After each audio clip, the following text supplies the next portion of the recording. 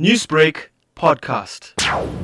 Today, we can expect some cold conditions over the western part of the Northern Cape Province and the Western Cape Province as well. That is due to a cold front that's making landfall early hours of today, and then it's going to push into the southern interior of the country by midday. In terms of rainfall, we are expecting a 30% chance to a 60% chance over the western half of the Western Cape and the Northern Cape Province. But over the Cape Peninsula, you can expect an 80% chance of some frontal rains and showers and into the eastern interior. That rain will spread towards the coastal areas of the Eastern Cape Province by the evening today. And with that, there could be some strong interior winds in places over the Cape provinces.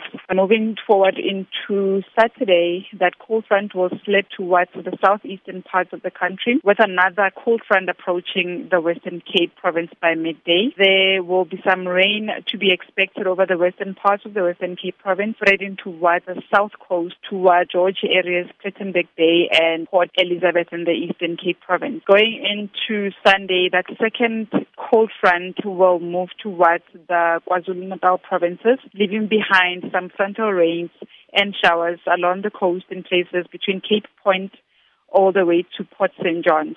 And for the fishermen, how can we expect these weather patterns to pan out at sea? Expect some strong to gale force winds in places there along the southwest coast of the Western Cape Province, pushing into towards the south coast of the same province of the Western Cape. And also there is an advisory along the coast. You can expect some strong to gale force winds in places along the southwest coast of the Western Cape Province, spreading towards the south coast of the same province. And also we'll have some unstable winds along that coastal areas. As to how high the winds will be, that's something we need to monitor as we move towards the weekend. So considering these cold fronts, what are some of the safety measures members of the public should practice? They need to just stay warm and keep warm. Also just look out for those strong winds and high seas along the coast, just so they can stay safe. It looks like there might be some localized damage to coastal infrastructure, so they just need to be careful of the debris and also the damaged infrastructure along the coast. The beach goers, I don't think it's advisable for them to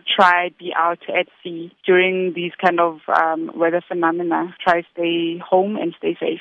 Newsbreak, Lotus FM, powered by SABC News.